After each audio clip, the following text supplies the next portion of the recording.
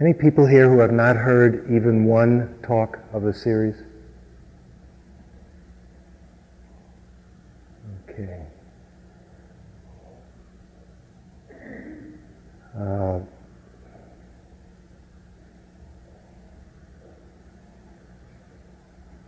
I'll give a very brief review, but obviously there have been many talks, and so it won't be possible to totally bring you up to where we are. Although, in one sense, I've been saying the same thing over and over and over and over again. The essence of Dharma teaching is not all that complicated. The part that's difficult is the doing of it.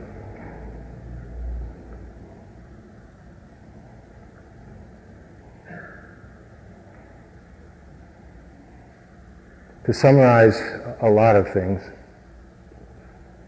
we've been moving through these classical reflections on aging, sickness, and death. The first three messengers that the Buddha, whether really did or as part of the lore of Buddhist tradition, encountered as part of his inspiring him to begin to practice. And the fourth messenger was a meditator, a meditating yogi.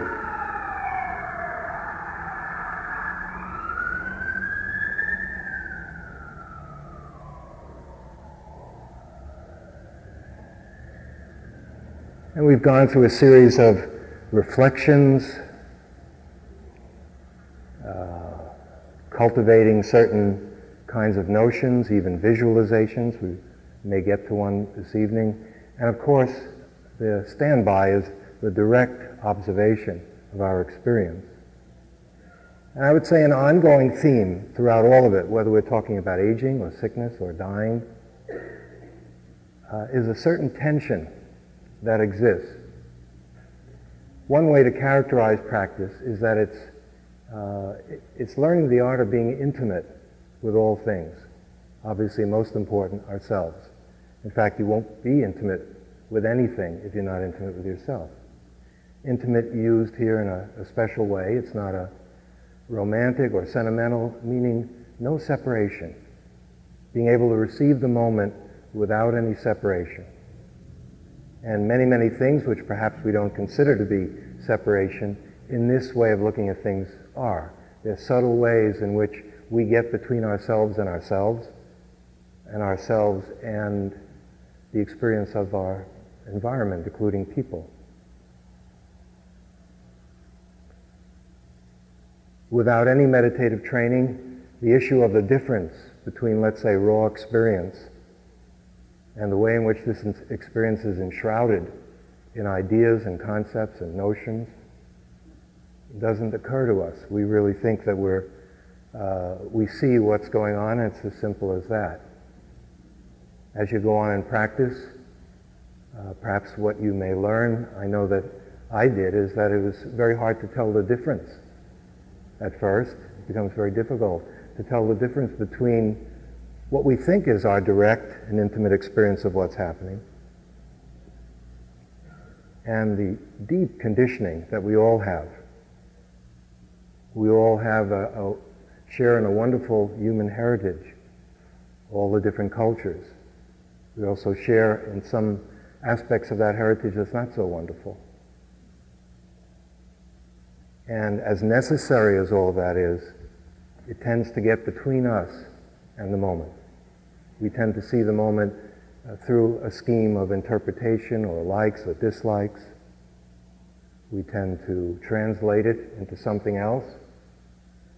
We have strong likes and dislikes and see through that filter, all the while speaking and acting as if it's clear as a bell. And practice begins to be really helpful as we're able to discern the difference between ideas about what's happening and the actuality of what's happening. That the description is not the described. Everything is just what it is, and we have an elaborate set of notions, starting with names, of what's happening. When we get to aging, sickness, and death, you have, I think, a very interesting tension, which I hope I've at least been somewhat successful in bringing out.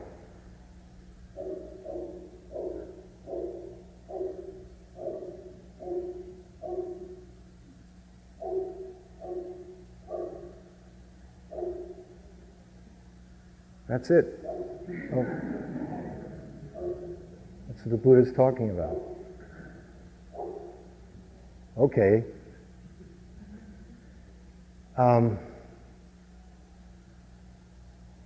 These stages in life, which everyone of necessity goes through, without exception, we all, if you have a body, that body must age, no matter how much you care for it, no matter how much you love it. And illness isn't just the illnesses, let's say a cold or this or that, but it's really on the way as the body begins to break down and inevitably die. What could be more close to us? It's right in our face. These basic existential facts, they're all around us. Wherever we look, we can see. We see the different ages. People are born and die. There's obituary in newspapers. You turn on the news. You look around and you see the different ages of people. And people leave us long before perhaps we ourselves depart. And so in one sense it's right close.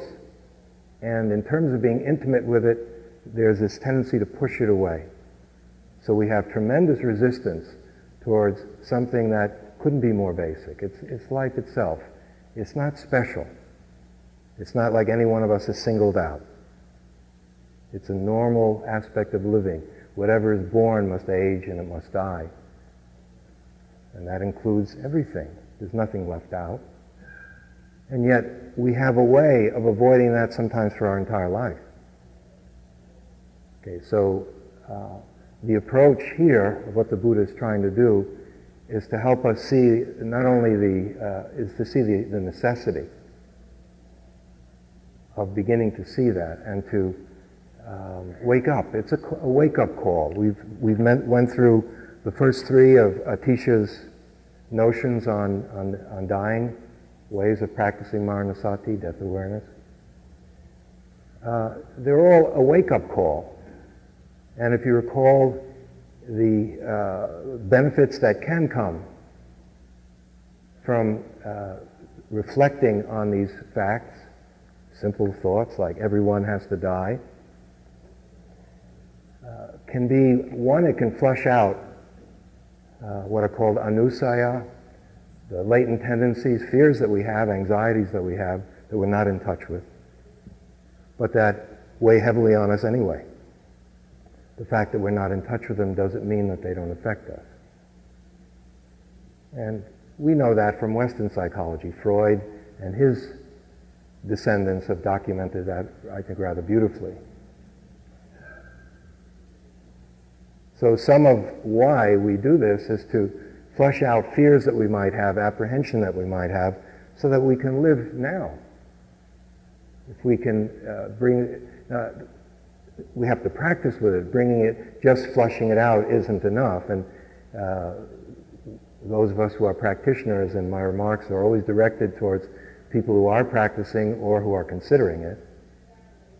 You wouldn't want to bring your fears up if you weren't able to do something useful with them. What would be the point? So that's an assumption. The other is, if you recall, samvega, the urgency of practice. You begin to see that you don't have forever. But also the emotion that comes from realizing that it's not hopeless. We're not helpless, and it's not hopeless. That the practice itself, the teachings, and especially, of course, putting the teachings into practice, enable us to actually do something with aging, sickness, and death, those conditions, so that they become stepping stones to liberation. Rather than seeing it as just something as bad news or an obstacle, or only this weren't here, I could really be having a good life. The tremendous amount of energy that's trapped inside of, let's say, the fear of aging, or the aversion to it, or the apprehension or despondency over it, or serious illness or death.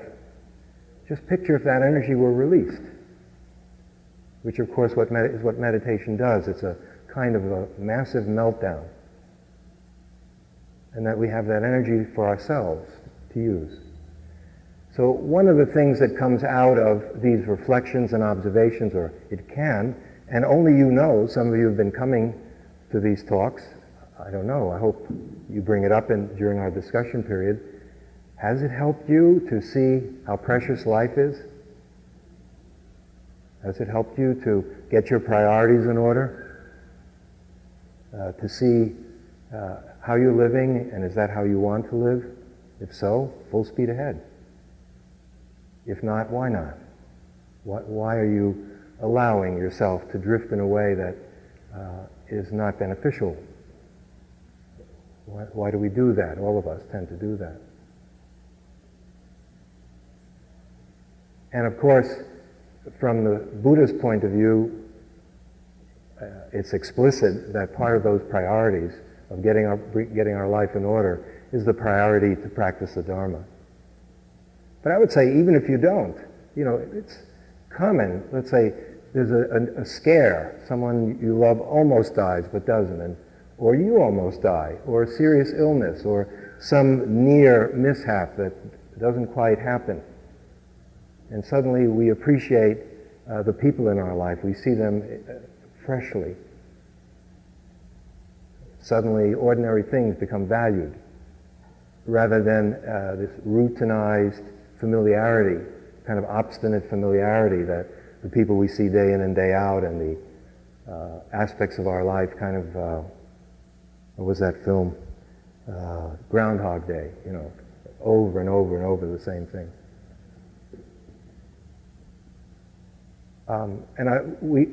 That theme has been coming up over and again throughout, using these obvious facts and even the resistance to it, the aversion to it, to be the materials with which we practice.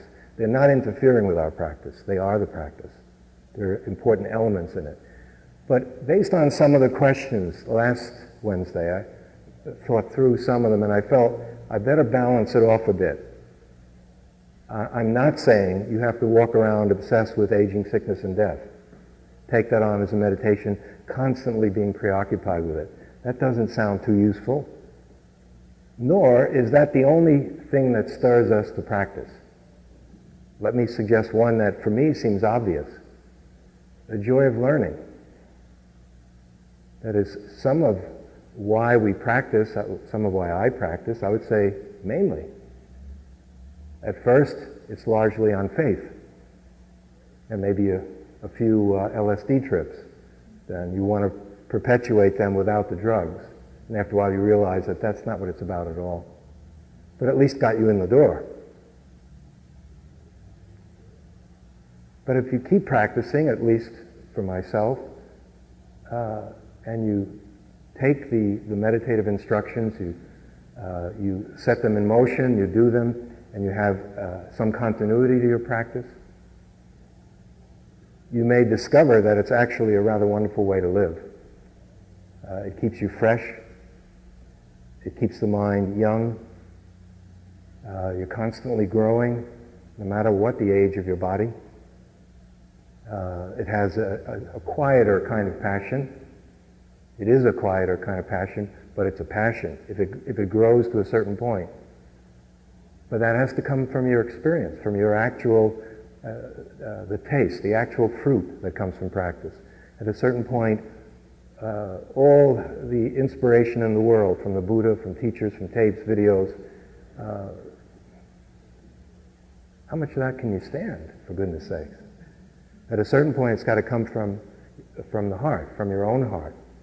And when it does, the call to practice is just obvious. You do it just the way you would breathe or eat a good meal. It's something that it's not even, I wouldn't even call it a discipline. And if you don't take into account aging, sickness, and death, I don't see how it could be a real practice about real people in a real life. Because those don't go away. They're always with us. And so my hope is, as the hope has been through generations of practitioners now for a few thousand years, is that in some small way, even reflecting on it a little bit, makes a positive contribution to your life. Helps you take a look at how you're living and perhaps to bring more energy into what needs to be done. We left off with the reflection, everyone has to die. For those of you who are really new, and there are more here this evening than usual, there are 9 reflections formulated by an Indian yogi named Atisha.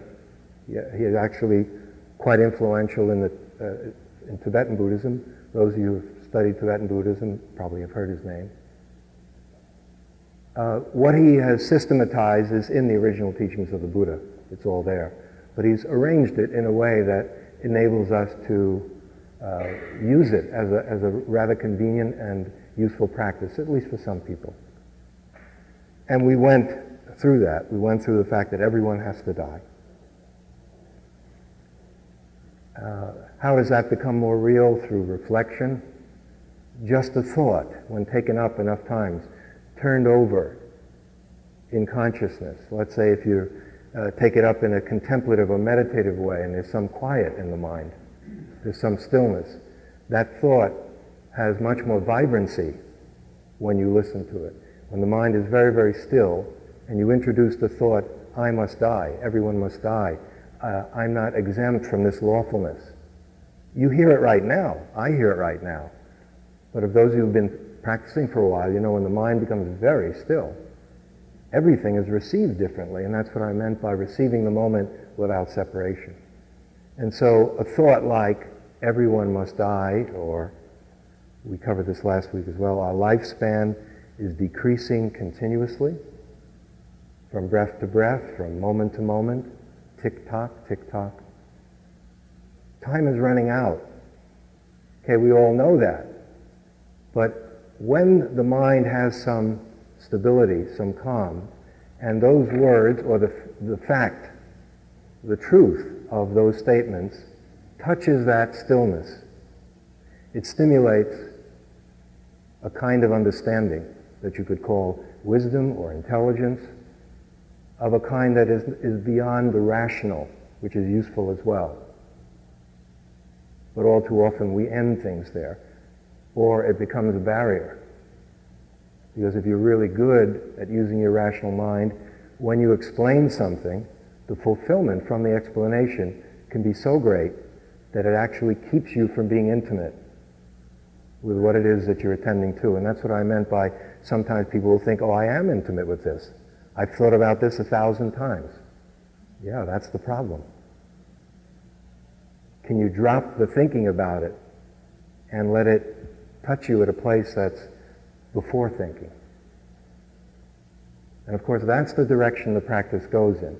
And intimacy of practice is finally where any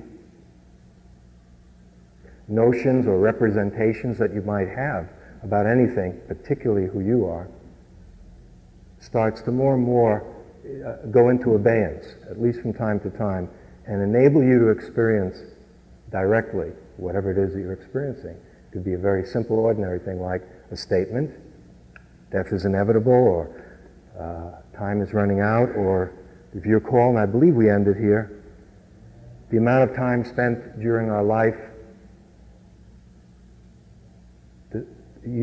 devoted to Dharma is very small. Whether you practice Dharma or not, whether you have a meditation practice or not, the law of impermanence just rolls on. It really doesn't care. It doesn't care whether you approve of it or disapprove of it, or whether you're going to meditate or you hate meditation.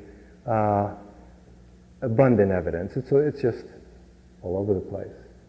But even those of us who are devoted to practice, we're encouraged to take a look. How much of your life is really spent in practice? Now, often the first answer is, oh my goodness, very little. I sit in the morning, but it's only about 45 minutes, and then at night it's only 20 minutes. If it were that, it would be, I think, hopeless. It's not just about sitting. So, in a certain sense, practice is meant to be something to be lived. It's living wisdom. And the practice is something that is a way of living. At a certain point, if you are still stuck in techniques, you ought to question it, reflect on it. If the techniques have created an enclosure where you think practice happens, like CIMC, IMS, this church, some monastery in Thailand or India or someplace like that, as useful as all these social creations have been, including the different roles that have been invented, awareness is available to us every moment of our life. It's always present. The ability to look and to listen is there. And what follows from that, the ability to learn from what we see and hear, is always available to us. So from that point of view, this might inspire you to make it a way of living, rather than a kind of esoteric, refined activity, sitting 2 hours, an hour in the morning, an hour, all the different formulas. Some say 20 minutes, depending on, the Maharishi used to say 20 minutes in the morning, 20 minutes in the evening, and people would come to me, and if you mention any other time, they would get upset. I'd say, Goenka says an hour in the morning, an hour at night. Yeah, fine, great, do it. Wisdom doesn't come from clocking your sitting. As Ajahn Chah used to say over and over, a chicken sits and frogs sit for long periods of time. They don't necessarily wise up. And neither do we. Okay. I hope we can move through all 9 this evening. Some of us are on the verge of getting our Social Security checks, and I'd rather finish before that happens. Okay. The fourth is human life expectancy is uncertain. That's our lot as human beings, isn't it? It's a difficult one. We know we're going to die, but we don't know when. It's uncertain. One way to teach this, and it's the way I teach it when we have practice groups or for some individuals who want to do this, is to begin with just the basic approach of Vipassana meditation. Calm the mind, and then begin to see impermanence, anicca. Just to see that any bodily condition, any mental condition arises and passes away, it lacks self. To see that over and over and over again. Because that provides you with a foundation to really understand these things, which are really not different than the basic teachings of the Buddha. It's just the content is very dramatic. It's saying you are impermanent. Not just your breath or the pain in the knee or a cloud formation. You are impermanent. And I think that's the great contribution, or one of the great contributions of the Buddha. Everyone has known about impermanence. It's not headlines. You're not going to read the New York Times. Teacher at CIMC declares life impermanent. It's old news. Everyone knows it. What the Buddha did, as far as I know, I don't know who else did it in a systematic and careful way, and also equipped the mind to be able to do it. He said it, including the one who knows that it's impermanent. That knower is impermanent too. Not only can't you set foot in the same stream twice, but the one who's doing the stepping is changing. And when you study this law at work in yourself, the liberative power that's in it is dramatically different than if you see whole civilizations are gone. You can reflect on that. It can be useful. You can get all teary-eyed, write a nice poem or an essay or a PhD thesis. But I don't know, unless you're an unusually sensitive person who's rather spiritually mature to begin with, I think it's imperative to begin to see that law applies to us. Okay, uncertain. One of the main meanings of anicca, of impermanence, is uncertainty. If you read the way impermanence is used in the Buddhist teachings, you'll see that because everything's changing, and because everything's changing because conditions are impermanent that support what it is you're looking at, the changes themselves don't necessarily go according to schedule, meaning our schedule. They're uncertain. And the time that we die is uncertain, and there are teachings all over the place. Just This afternoon, I took a 20-minute break. I flipped on the History Channel, and there was a segment, I just caught the tail end on something about something going on, I guess the wars in Israel and bringing it up to date. And they showed a scene of Yitzhak Rabin having a peace rally in this huge square in Israel. And there was a tremendous number of people with, you could just see an overpouring of a hope for peace and a yearning for peace. And he was overwhelmed because he never expected that many people to come, and for those who came to be so demonstrative, and they were, even from the film you could see it.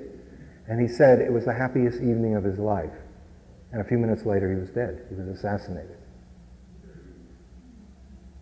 So you can see, now we don't need a famous historical person, and we don't even need major things. You want to have a picnic and it rains. You can plan. It's not that we don't plan. I had a plan to come here, but part of practice is certainly letting go when you don't get what you want, which is once in a while. Have you noticed? Yeah. You too. Good. I don't feel so lonely. Okay, so the human life expectancy is uncertain. Even though it's definite, we don't know when. It's kind of a little hook thrown in there. There are many causes of death. You all know this one too. In fact, all of these are self-evident. They're really quite simple, even simple-minded and obvious. They only become useful if you take them up and let them work on you. You can open up a medical book, which I did once, and it's endless technical names for all the different ways in which you can go. Wars, assassination, volcanoes, eruptions, floods, hurricanes, just natural causes like old age, different diseases, accidents. If you bring it together, the uncertainty and the many causes.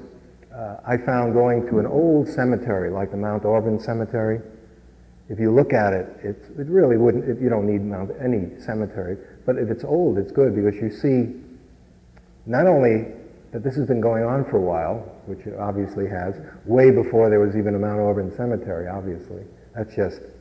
That's contemporary. But you see the different dates at which people die. You see infants who die, and of course we know that there's death in the womb. And then you see people who are 98, 94, 12, 27, 1.5 years old, baby X. It's uncertain. And the human being, the human body is tremendously adaptable. Just think of how those of us have gotten this far. It's quite an achievement. I think everyone in this room probably deserves a medal, and without even knowing you, just that we've gotten this far. But also, we're also fragile, not only emotionally. Our feelings can be hurt so easily, but the body itself. If struck in the wrong place, or if congested in the wrong place, or a certain strength of infection, it can be over very, very quickly and in an unplanned for way.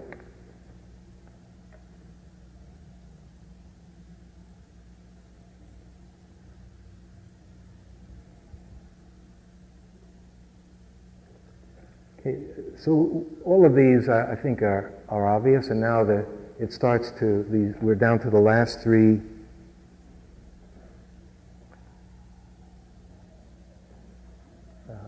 reflections that Atisha offers us up to practice.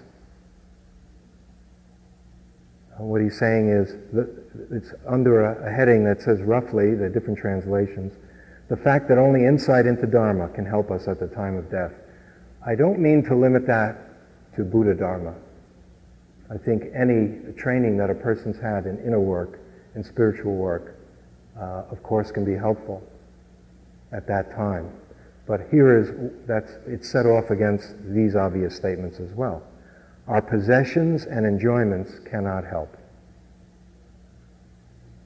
That is, no matter how much you've amassed in terms of money, a beautiful home, fantastic car, wonderful clothes, each one selected with great care and attention, rare books. Well, it goes on and on. The things that in part make life worth living. We all have things that we love to collect, that we pay for, having the money itself. It's endless. When the time comes, none of that can help us. None of that can help us. It doesn't mean to get rid of it, and we'll go into this in a moment, because this actually is a very, very important point that will connect up with our daily life practice, and I hope to at least touch upon that this evening.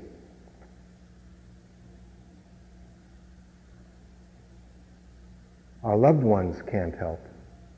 No matter how much people love you, no matter how much you love another person, when the body starts to go and then its time is up, there's nothing you can do about it. Nothing. It's not negotiable. Yeah. These are all different doors into the same truth, if you've noticed. And if one door appeals to you, walk through that one. Any of these 9 are in a way the same. And the third, our own body can't help us. For quite a while, many years, I've taken fairly good care of my body, certainly as the average person goes, I would say way beyond. I changed my diet many years ago. I still have a number of little things that I do, like nothing better than a cup of coffee and a blueberry muffin and reading the New York Times. But my vices in terms of diet are not too much worse than that, believe it or not. I do yoga. I usually get a nice walk in. I keep reasonably hygienic.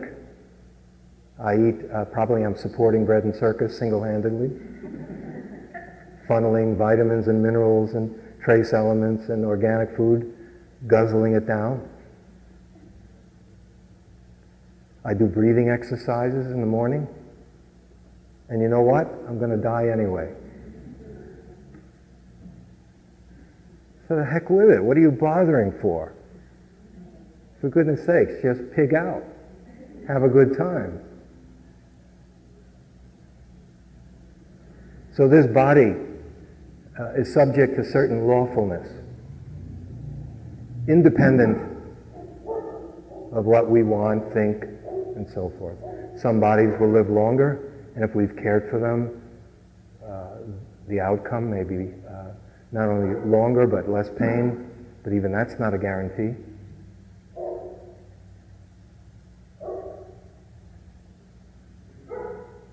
It's the mind that the whole teaching is about. Do you remember last week I read to you from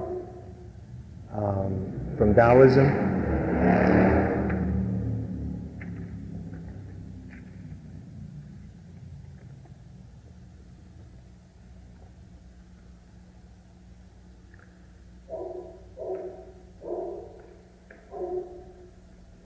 I'd definitely rather listen to woof, woof, woof.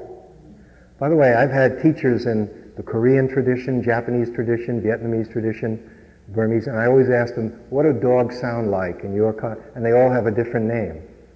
Wang, wang, wang in Korea. They hear it that way. They say wang, wang, wang, and I say, no, it's woof, woof, woof. I say, it is not, it's wang, wang, wang. Yeah. Isn't it woof, woof, woof? Okay. Bow wow, that's a little too. Okay. Humans are born soft and flexible. In death, they become stiff and hard. Plants are born soft and pliable. When dead, they become brittle and dry. Therefore, those who are stiff and rigid become disciples of death, while those who are soft and yielding become disciples of life. The hard and stiff break, the soft and supple triumph. So the body must run its course. The body has to do what it has to do. But does the mind have to? And of course, that's the whole thrust of the Buddha's teaching. It's seeing that the source of tremendous, unnecessary suffering and even torment is in the mind. Is it possible for the mind to be clear in an aging body, in a sick body, and even in a dying body? The answer from Dharma is yes. Perhaps some of you have had some experience already, beginning to see the beginnings of the possibilities, that your happiness can more and more be independent of the conditions that you live in, and the condition of our body as a central condition. That there's a place that's deeper than what it seems to be happening to us. The 10,000 joys and the 10,000 sorrows that the Chinese talk about. That's the direction the practice is going in, and a way of formulating it, which is not exclusive to Buddhism. I think you find it in all the great mystical traditions. If you can die before you die, then when you die, you don't die. And this is what you probably have read about, coming to the unborn, coming to the unconditioned. To really be done with fear of death probably requires coming to a place that it has nothing to do with birth or death. And what the teachings are saying is that each one of us has access to it. Not only do we have access to it, but in the most fundamental and deep sense, we are it. And so in that sense, and here's what I'd like to link that to. Before that, I do want to cover one thing briefly. And, well, let's see if we can do it.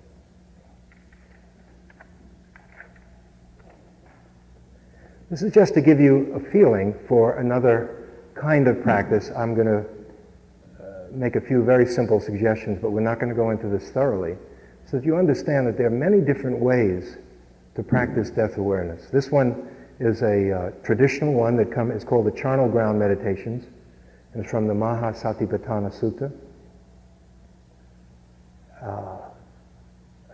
And it can be practiced with real corpses in different stages of decomposition, or, and for most of us, the or is more probable, through visualization. Now, by the way, in terms of method, and I'm sorry to leave out those of you who haven't been here, there is a limit to how much I can review. When you come to the fact of the last three that I just mentioned, that your possessions can't help you, finances, possessions, the people who love you can't help you. They can ease the passage. Sometimes they make it worse by the way they behave or your attachment to them. And the body itself can't help you. One way in which it's been done, it's not a modern New Age introduction. It's been done long before Ram Dass or anyone else.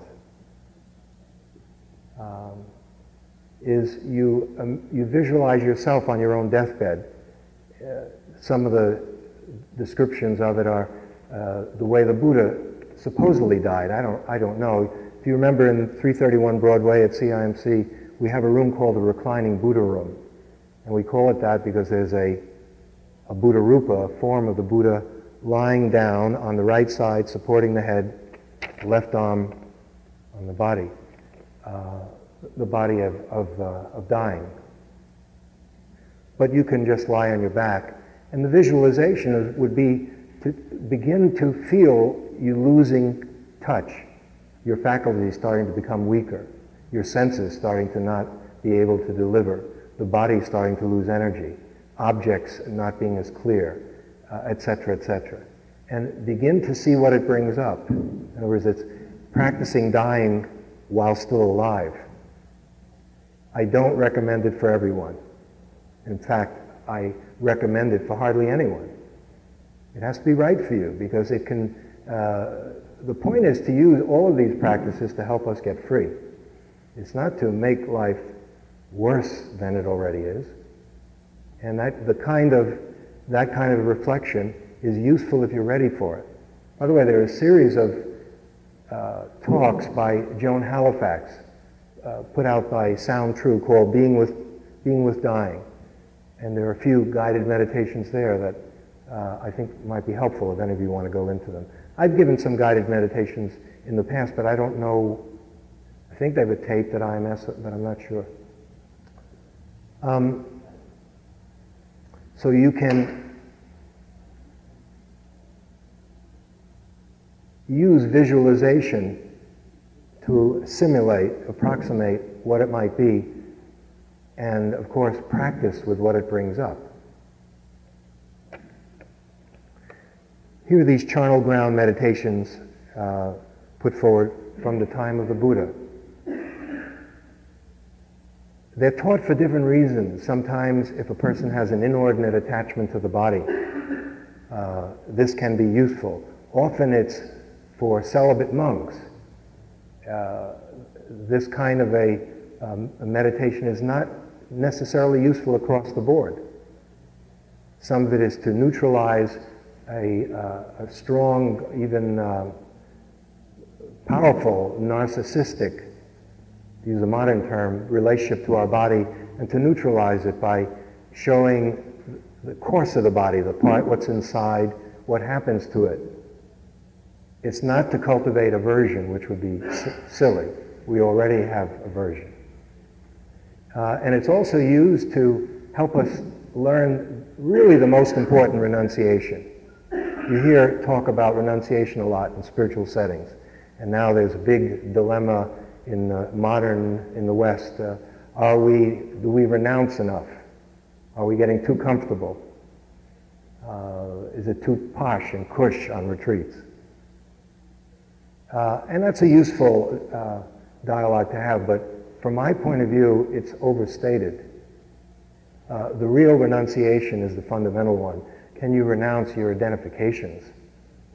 We use just about everything to identify with as being me or mine, including being a monk or a nun, including being extremely simple, poverty-stricken, humble, having one suit of clothes and it's made up of whatever.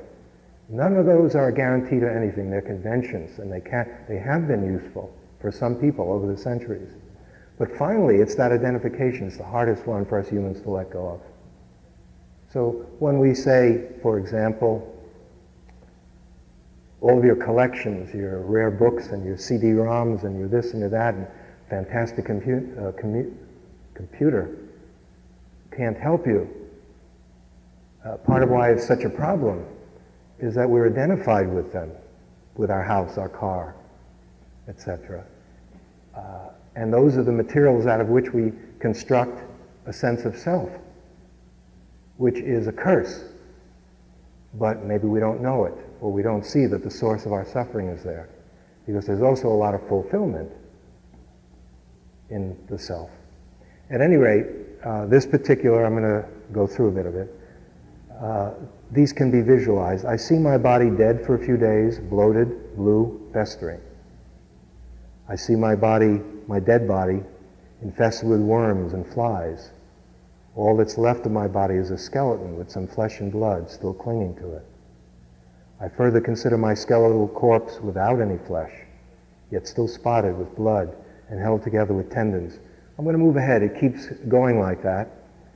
A year passes and I see that my dead body is reduced to being a pile of old bones. And finally, these bones decay and become dust, blown apart and scattered by the wind. They cannot even be called bones anymore. I've had training in that particular method, two different kinds, one spontaneous and one using this outline itself. To take the outline first, it's not mechanical. For example, if there's a particular organ or part of the body that you're for some reason drawn to, you can visualize what all of that it must go through as it finally winds up being dust and spread. For me, it was bones. I've always been drawn to bones. Now, this may be hard to believe, especially if some of you are new, but if you do it, and I wasn't a beginner when I did it, there's a tremendous feeling of lightness after you do it. It's not a depressing thing. If it's very, very depressing, that's all it is probably a clue that you should stay away from. Because it's helping your mind become more real. The truth is, this does happen to material. Materials go through this kind of thing. It's not good, bad, or indifferent, it's just true. And if you can get comfortable with the truth, it's always easier, on whatever level we're talking about. But I would have a healthy caution and even precaution about doing it. Some people just jump in, sometimes out of desperation. That is not the reason to do this. You've tried everything else, it doesn't work, I'll do this meditation and just see myself as dead. I wouldn't, please. The other way in which I had experience with it, and this can give you a sense of how it can be useful, I was doing a retreat some years ago, a self-retreat in my cabin, and my teacher was in another cabin, not too far away, and happily sitting and nice and peaceful, and suddenly he broke in at late at night, possibly early in the morning, I don't know. No, it was about 11 or 12, all excited. We have a great thing has been thrust our way. Drop your sitting meditation. Get dressed. Let's go. I said, what happened? He said, well, someone got drunk and was washed into the bay, drowned in the bay, and was out at sea for 10 days and just got washed up on the beach. And the people living in this village don't want to have anything to do with it. For some religious reason, I don't know what it was, until tomorrow when a certain priest and the person's family is coming, and they asked us, because we weren't from that village, if we would sit with the body all night. It's packed in ice from the local, liquor store. And so this is what you interrupted my meditation with. He was so happy. He said, this is a wonderful opportunity for you. This is a while back. I wish it had happened a little, 10 years later, but it didn't. It happened when it did. And so we sat there with this bloated blue body. It was more like the first description. It had certain smell. I went through many, many changes. We sat through it for the entire night. We stayed up with it. And all he did, which for those of you who are Vipassana practitioners won't surprise you, and this is another theme that I hope I've been emphasizing enough in all of these talks. He would just say, from time to time, he'd say, where are you? He could see that I was drifting off. I wasn't attending to the body, and most of all, my experience of the body. Revulsion, nausea, tremendous yearning to just get out of that room and do anything, just to get away from there. And he kept me in the moment. He kept me there. And he, from time to time, would probe and say, what's it like for you now? And I was doing my best. Sometimes I would cover up, and he would poke around and get me to say what was really happening, and then he'd get quiet and say, okay, be with that. And at a certain point, it became obvious that this was, you even get bored with it. It becomes nothing. It's not even a human anymore. It was invaluable, but I didn't think so for about 3 or 4 hours. At a certain point, I saw that it was flushing out a tremendous amount of apprehension and anxiety I didn't even know I had. And fortunately, I had someone there who was at home with all this. It was no big deal for him. Now, the practice was just this simple practice we always do, using the breath, using awareness, whatever, different versions of that. And what I've been suggesting throughout is that our ordinary practice, just as it is the best preparation for dying that you could possibly want. There are these special meditations. But finally, when the time comes to die, it will be a moment just like this. It will be a real place and a real time. And there'll be a real you and possibly other real people alongside of you. You'll be breathing in some way. Your bodily sensations will feel a certain way. The mind will be a certain way. It is absolutely no different than being on the 3-month retreat or whatever you want to tell me. Granted, the stage set will have changed quite a bit, because what you'll be, and the challenging aspect of it will be enormous. It will be asking us to be awake in the midst of our own dying. Now, clearly, but how you do it is not different. The instructions are not different. So that, for example, if during a retreat your leg hurts and you bring awareness to the pain, and you see how averse the mind is to experiencing even the slightest discomfort. And you develop that ability to stay with it so that you don't have to run every time there's something uncomfortable, and even more so in the mind. Perhaps you're practicing with fear already. That's good. All of this will be helpful if and when the time comes to die, we're present. I mean, we're conscious, and it's not an immediate accident or something that snuffs us out. And so just our ordinary practice, just as it is very similar to what the Greek philosophers would say, that philosophy is preparation for dying. But I think there's a deeper meaning to it, and I want to end by putting this on your mind, and then we'll start next time with this. From the point of view of all the wisdom teachings, the most important dying is not of the body.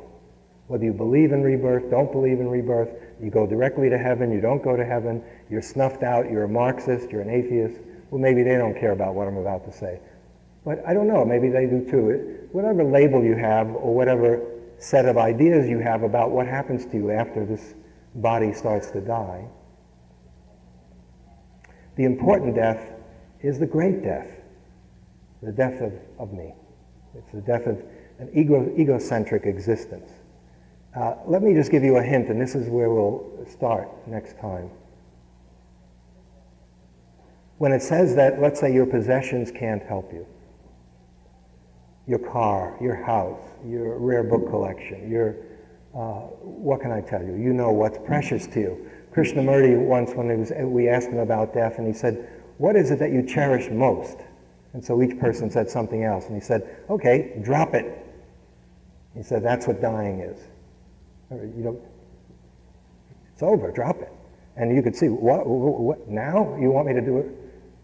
But what if you died to that now? I mean, not wait until you're on your deathbed, but the dying I'm talking about is a very different kind of dying. It's a dying to the attachment to your house. It's a dying to the attachment to your bank account. It's a dying to the attachment to your rare books, etc., etc. It's not that you have to throw it all out or give it away. Now, potentially it does cause suffering. And that's why there's always an encouragement to live simply. But even living simply is no guarantee. Anyone who's been in robes know how you can ferociously attach to the few things that you have. Your bowl becomes special. I had a set of robes in Korea. I would have killed anyone who tried to take those robes from me. And at the end, when it was time to go home, someone actually wanted my robes. A Korean monk said, you're going home, you don't need it, it's not that important, you're a layperson anyway. What the heck, you have a beautiful set of robes. This very old Korean woman wore this beautiful set for me, which I enjoyed. And he wanted them. And I struggled with it, but I gave it to him. And it was the right thing to do. You can see I still haven't gotten over it. It was only 20 years ago, it's okay. Okay. I hope he's happy with his damn robes. Okay.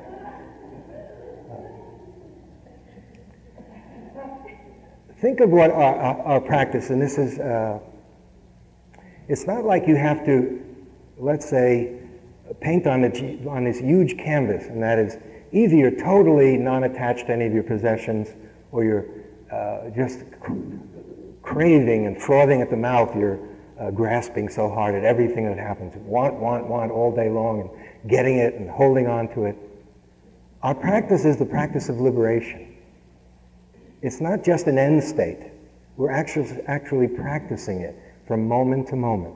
A moment where you grasp, where you hold on to something or push away, is not a happy moment. It's a moment of enslavement, where you're identified and caught. A moment where what replaces it is, oh, a light bulb goes off like in the comic books, and now suddenly mindfulness looks at that attachment and perhaps sees the suffering that maybe is coming from it. And suddenly it either weakens or falls away altogether. And you have a moment of freedom. Maybe it's only 3 seconds. But those are the building blocks of our practice. And so, because life is impermanent, because our body is impermanent, because our relationship to things is impermanent, doesn't mean they're worthless. That would be technically called attachment to emptiness. And I'm afraid that a lot of spiritual teachings stop there. That too is an attachment that will cause suffering. If you want the most sophisticated statement that I know of, it's the Heart Sutra, which no matter what you try, just basically it's let go of everything, for goodness sakes. Which means, while you're alive, live wholeheartedly. When the time comes to die, fully die. What else are you going to do? Okay. But it's meant to be followed from moment to moment, and it's something that's quite doable. It's something that is within our reach. Become sensitive to those moments when there isn't any awareness or very little, and we're identified and we're suffering. And if you look at the suffering, inevitably it's attachment. And who's attached? Me. This is my yogurt that you just took, and it's the last one. Okay, that's a small one. But it's the same dynamic. It's the same prison. Whether a doggy is tied to a tree and its rope is 10 feet or 10 yards, it's still imprisoned. So our practice is preparing us for an easy death, a graceful death, in that way as well. That is, by learning how to establish a balanced relationship with the things of this world and with ourselves.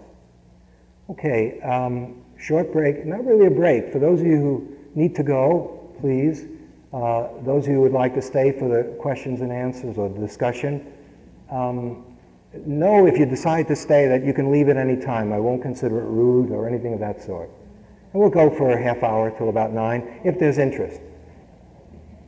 Personally, I know I've said this, and I say it again, I find the discussion the most, the best part for me anyway, is that it's because people have been very honest and personal and direct, and I've learned a lot from it, but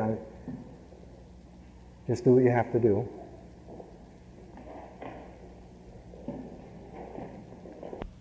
It doesn't have to be a question or a problem, it could just be your own experience. Please. You've made me think of a couple of experiences in my own life. 7 years ago, I worked at the AIDS hospice that was here in Boston in Mission Hills. And I had never done such work before. And I will always remember Michael Werner, who was the first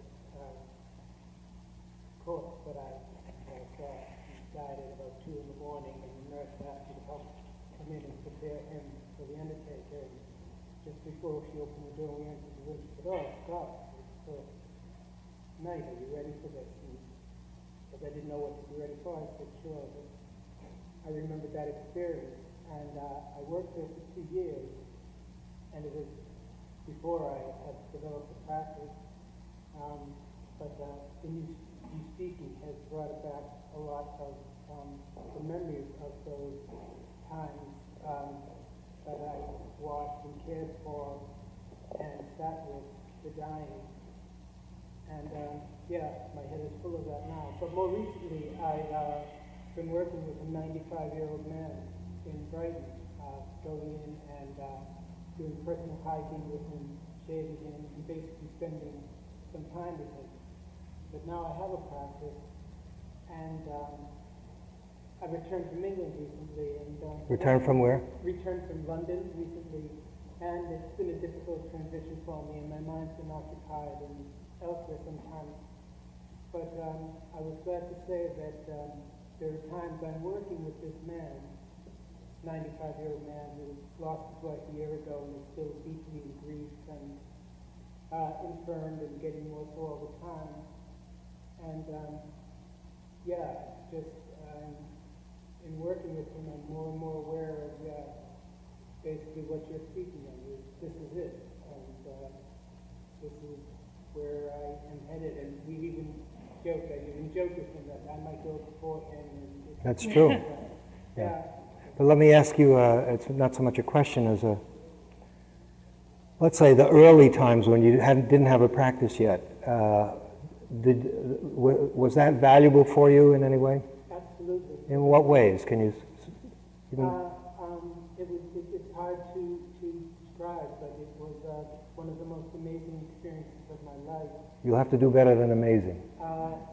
I'm sorry, I need to, I know it's, even if you have to, I know it may trivialize what you went through, I understand that, but if you can translate it into something that I can... It was a difficult place. Our people always assumed, when I told them where I worked and what I did, that it was difficult because it was young men in their mid and late 20s or early 30s that we were working with and dying as they were dying and working with their families. But I also was working with an amazing team of people who were absolutely dedicated to what we were there for. Yes. And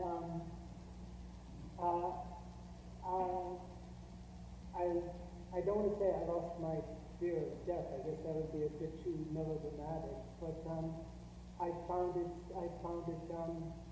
somehow beautiful. That's weird. I'm at loss for words. No.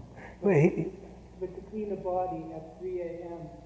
and there was one man who, an older nursing assistant, who had a practice of opening the window and he'd say, "Okay, goodbye now. Take care." And I picked that up from him, and speaking to the corpse as we watched him, just being respectful. Okay, here's why I ask.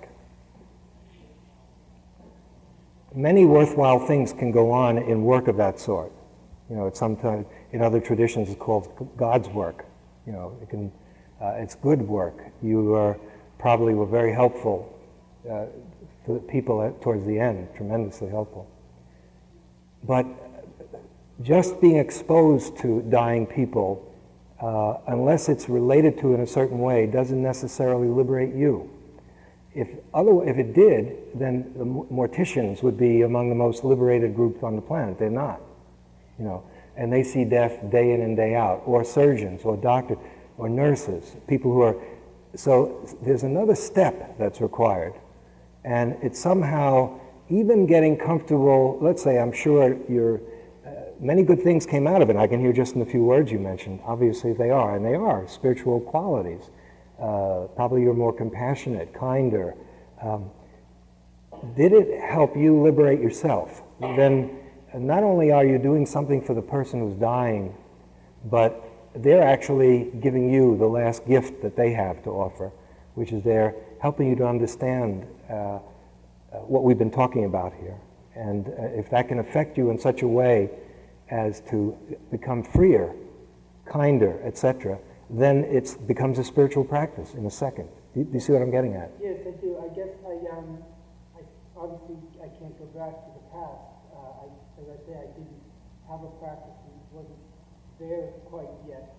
But certainly I would hope that if I had a similar experience now, as I did working with this old gentleman, I would be relating to it differently, probably closer to what you're saying. Yes.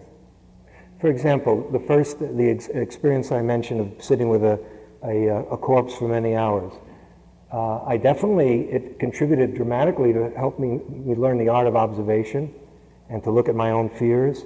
A lot of wonderful things came out of it, made it easier from that point on. But I didn't get a whole lot of, I didn't quite get the message that it was about me too. That it wasn't him lying there, but I was lying there as well. So that, because I was still rather new to the practice. That came a little bit later. So that's all I'm getting at, yeah. Can this then still be acquired by reflection and hindsight now that I'm developing? Sure, why not? That experience to think, what truly could I now regain from that experience? Yeah, it depends again on, yes, it depends again how you do that reflection. If the reflection is taken deeply inside and has juice, one good way is to sit before you do the reflection. Do you do this practice or some related practice? Yeah. Is to sit first, calm down, even if it's just a few minutes of breath awareness, and then take the reflection in, and you can use it in the way that you're suggesting, definitely, yeah. Please? I have a question about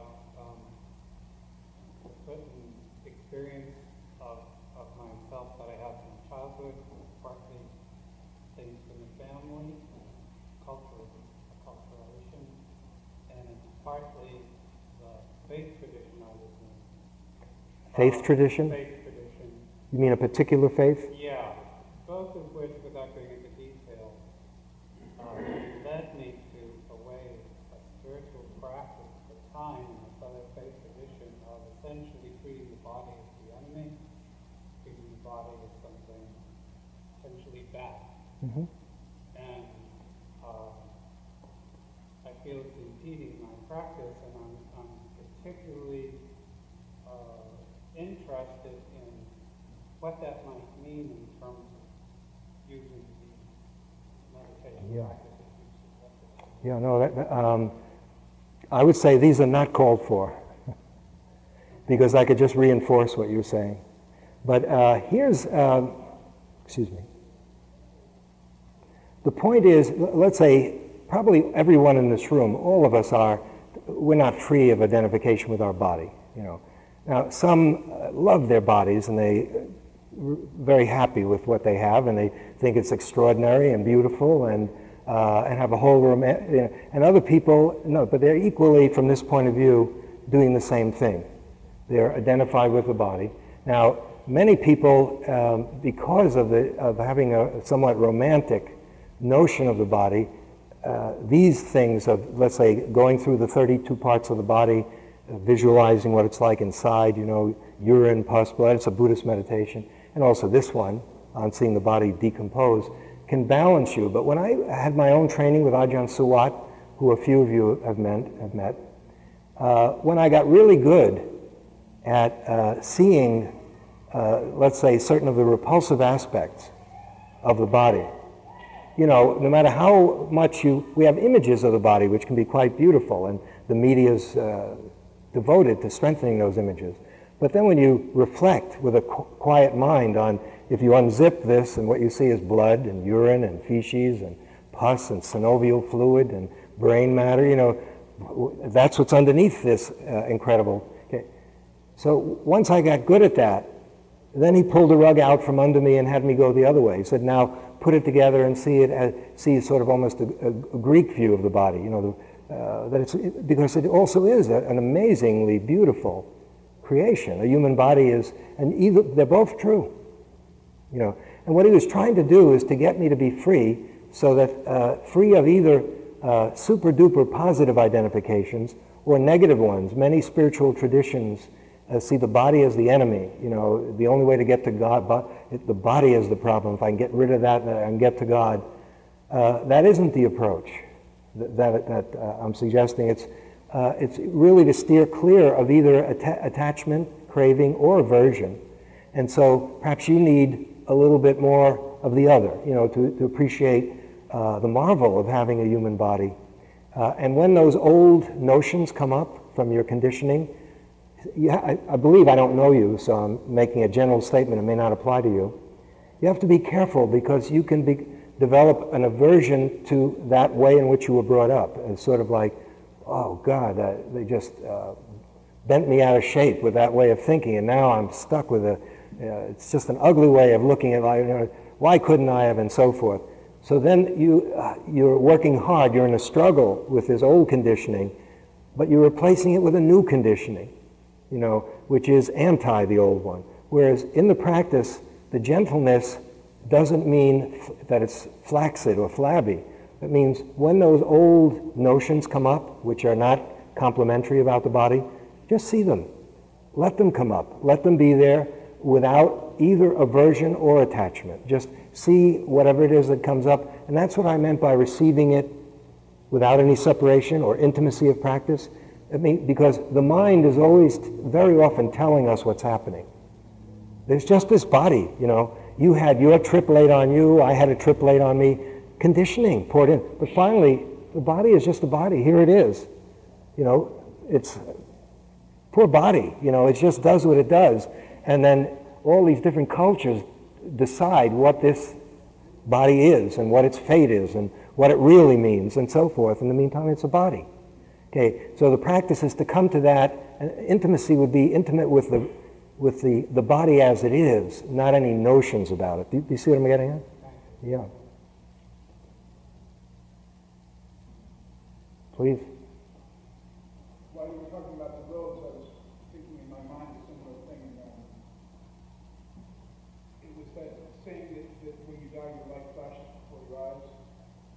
And I thought to myself that there's a way in which they say we hold certain traumas in certain muscular systems in the body or certain systems in the body.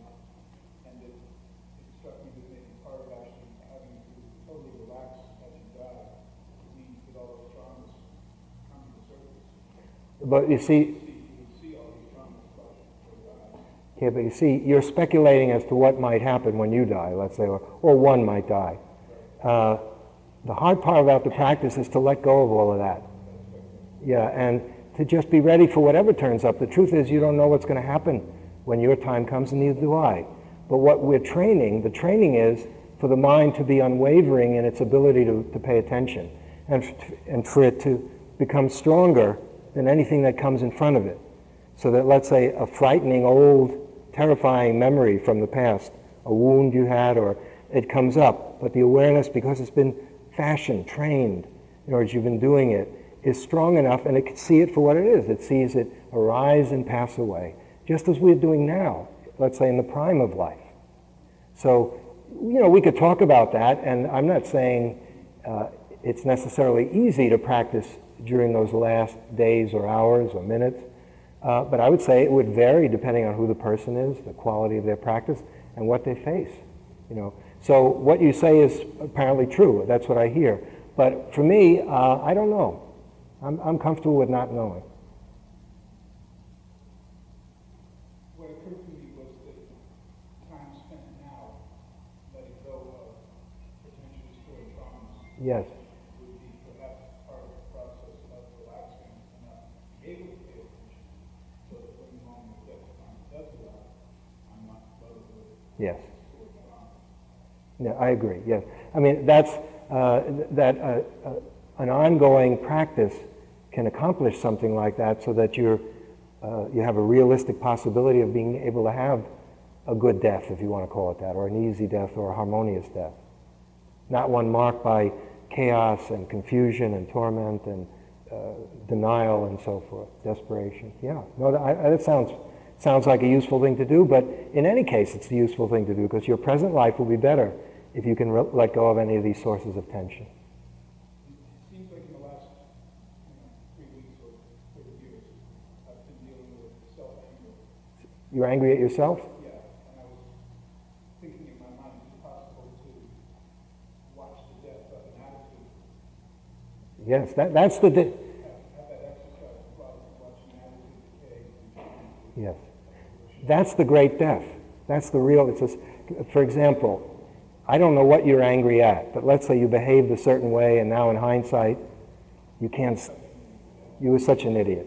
Okay, so that was the ego as idiot.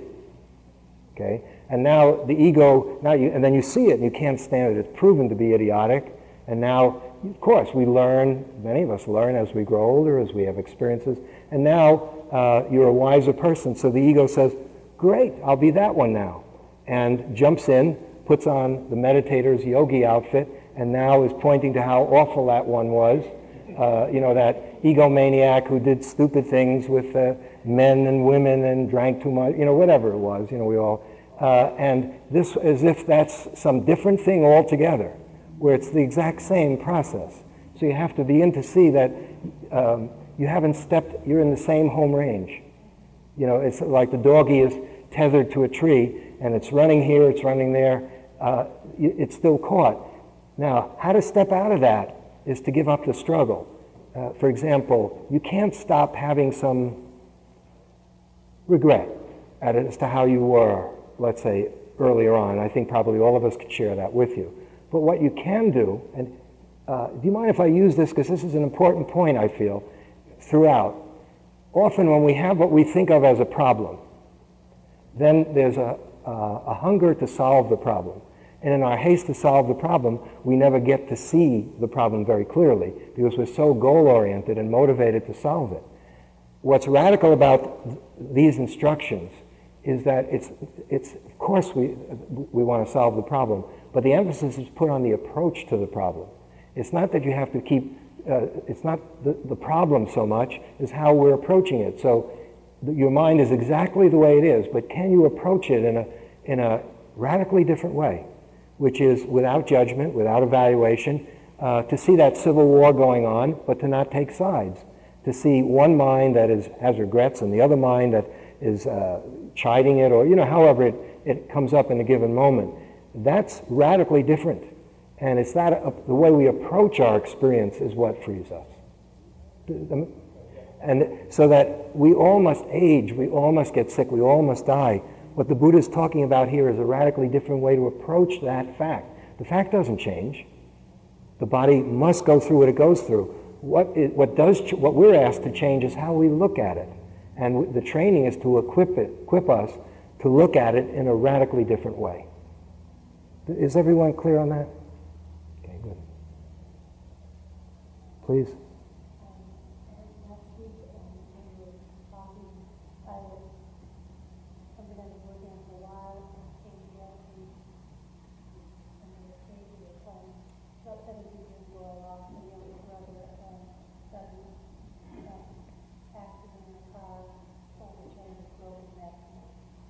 He died at age 17? He was 17 years old. He was short of 20 years old. I see. It's, and then we're Chad and Sam, and he was very good. I can't remember the couple. My way of dealing with it after the initial first minute, days, months, whatever, was to say, was develop philosophy and attitude that was do the best you can to keep your life, to take care of yourself, and to take care of your children.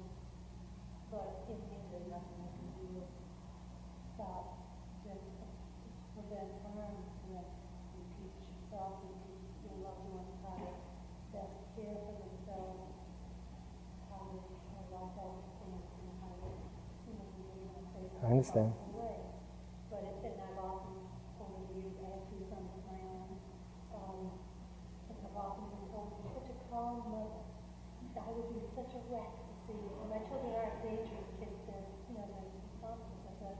And I'd always say, well, taught them well, and that's the best I can do. What am I going to do? Sit here and fret? They might slip and fall, and I always put that as something I was proud of, that I worked that out. Now, in the past months, I'm realizing that I've gotten unbalanced, I've gotten an attitude, and what I thought I was doing was being not attached to things being just so, and being all right, not afraid of bad things happening. But really what I've done was, in a way, feel something and really not feel so fear that, so that feeling. I understand.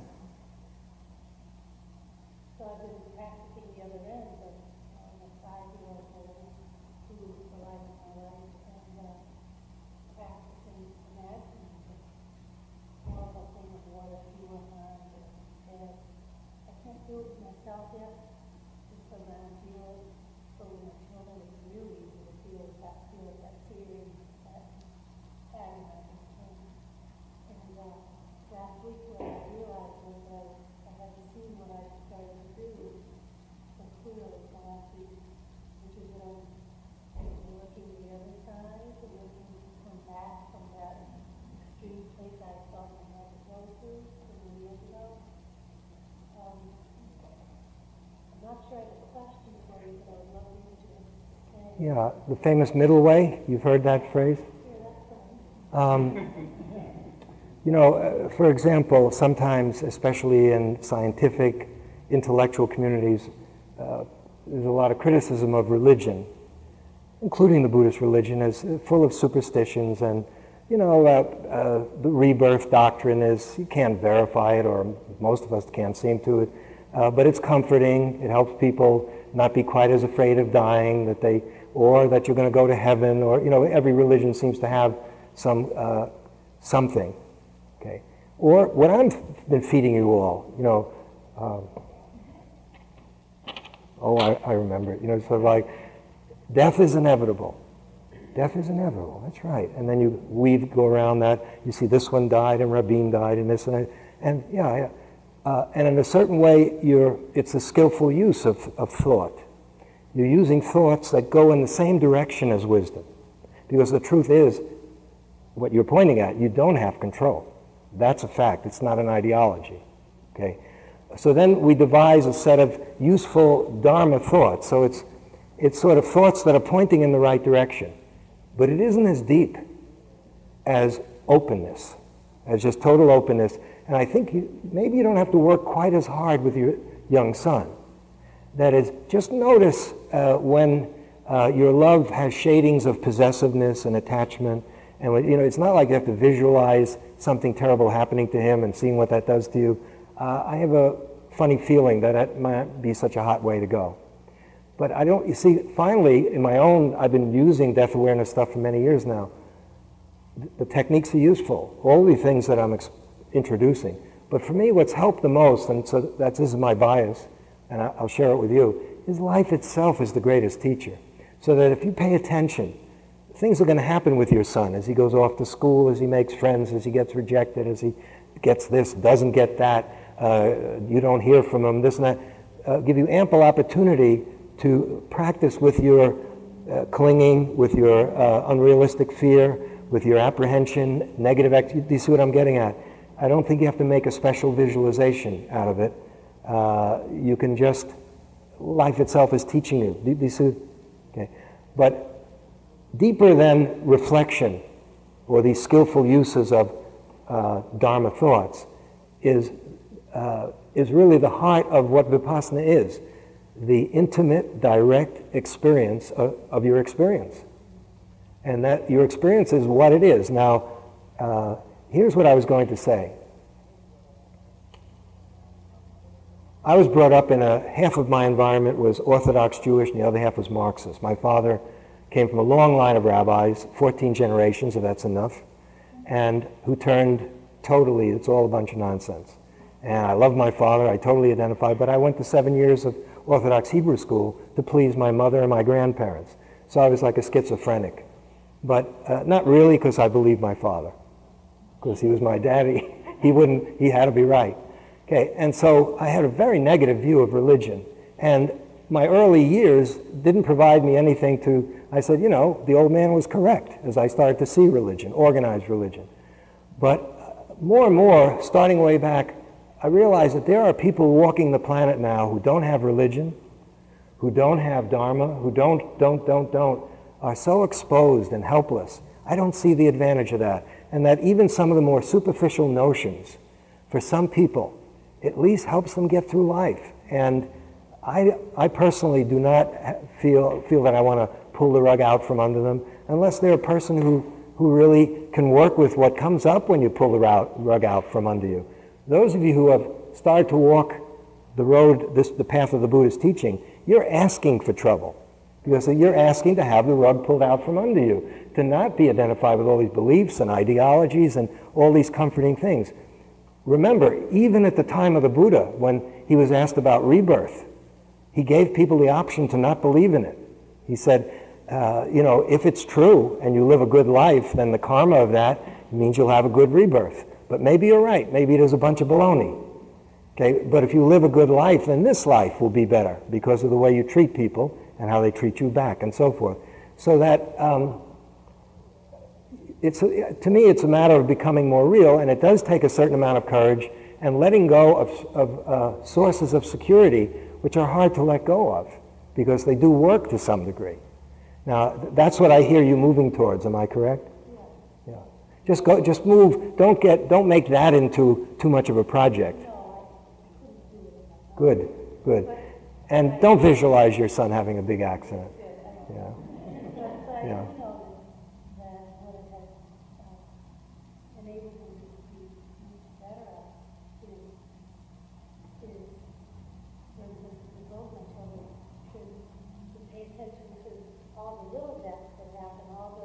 That's it. You know, when they go to stay with their dad every week and they're not, you know, all those other That's it. sick. And so what it brings me up and I say, oh, pay attention. Even now, you know, what's this boy doing? What, what did he ask me? What did he really say? What, and so it brought me to a much more immediate place. That's it. That's what I was getting at. You said it more briefly and better. Okay. I think they have to close this place at a certain point. Can we just have a moment's silence?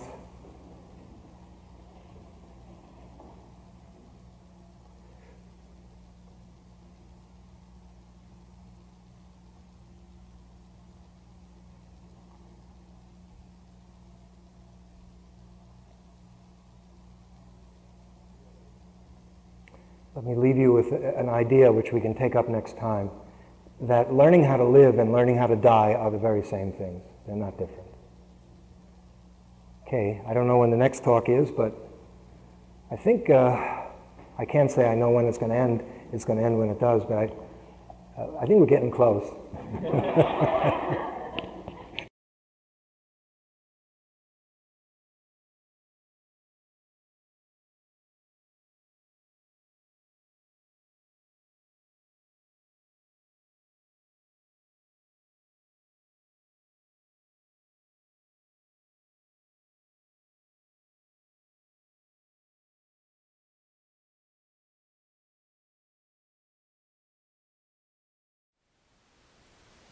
Thank you for listening. To learn how you can support the teachers and Dharma Seed, please visit dharmaseed.org/donate.